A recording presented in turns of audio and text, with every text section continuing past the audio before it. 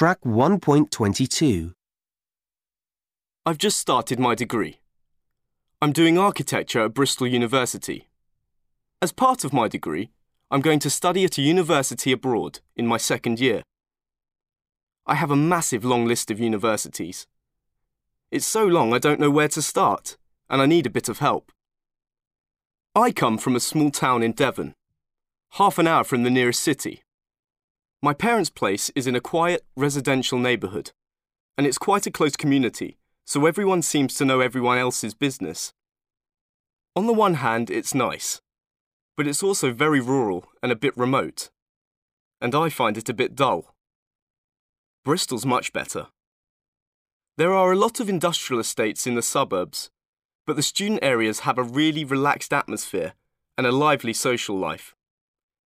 So in terms of what I want from my year abroad, I'm looking for somewhere urban that's interesting and culturally diverse, where the people are very welcoming.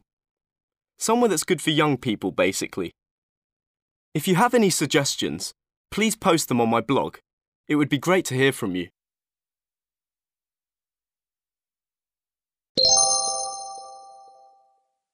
Track 1.23.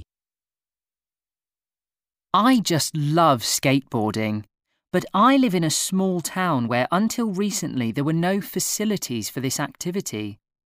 But 3 years ago, my friends and I decided to convince our local community of the need for a proper skate park.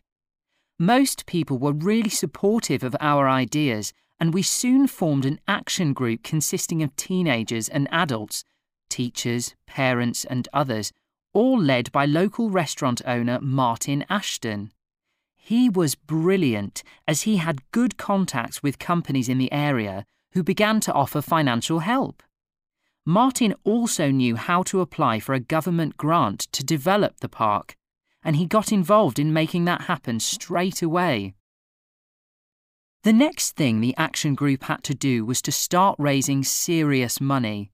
We persuaded our school to organise a concert, and all the ticket money went towards the skate park fund.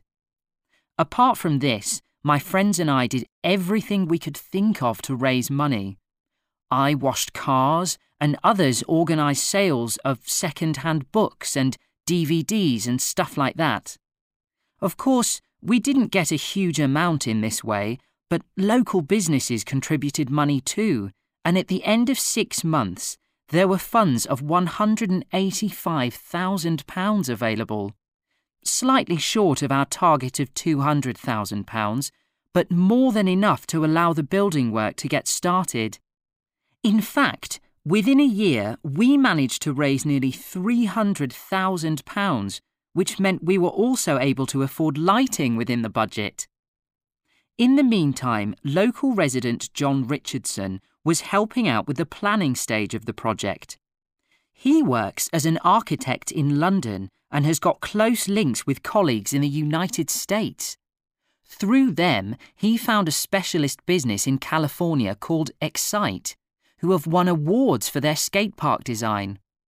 We all found their website very impressive, especially the video clips of similar parks they'd done. There was some interesting feedback posted on the website, and it seemed that they'd satisfied quite a lot of clients over there.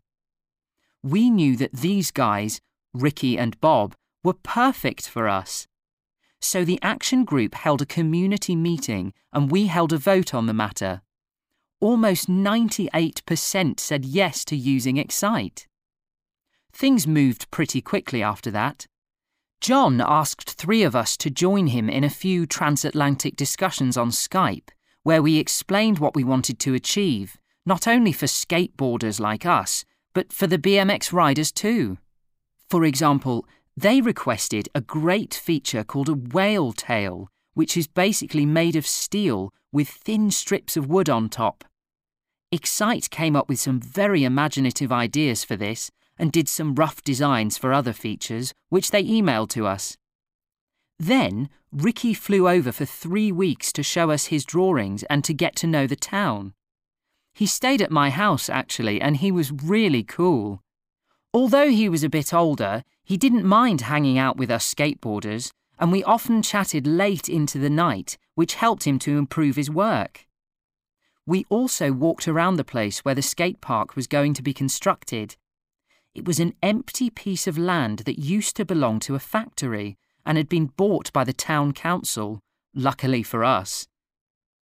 Once Ricky was back in the States, it didn't take him long to produce the final plans and paperwork, and after getting official approval this end, everything went ahead.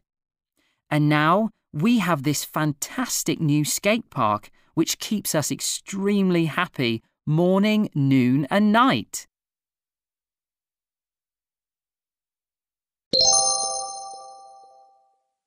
Track 1.24. In this part of the test, I'm going to give each of you 2 photographs. I'd like you to talk about your photographs on your own for about a minute, and also to answer a short question about your partner's photographs. Anna, it's your turn first.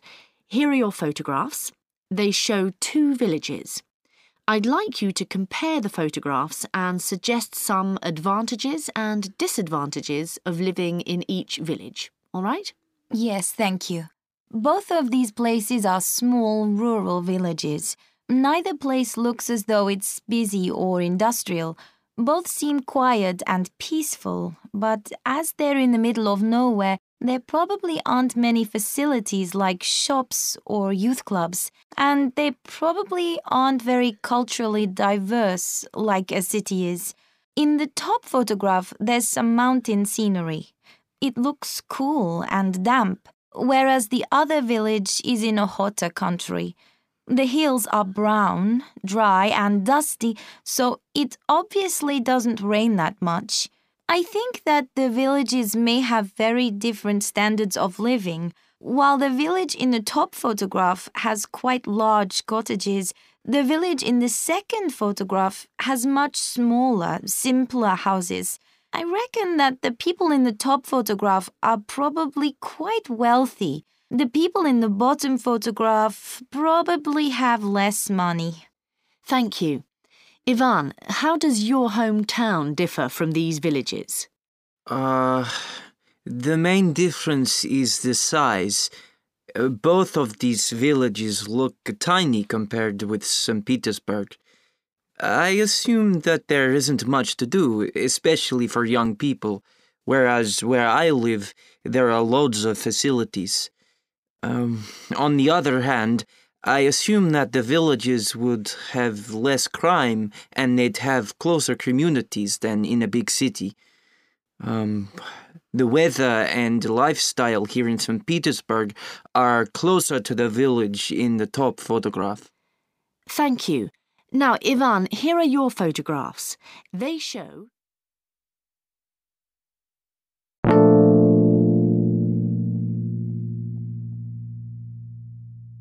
Track 1.25. The main difference is the size. Both of these places are small rural villages. Neither place looks as though it's busy or industrial. It looks cool and damp, whereas the other village is in a hotter country. While the village in the top photograph has quite large cottages, the village in the second photograph has much smaller, simpler houses. On the other hand, I assume that the villages would have less crime.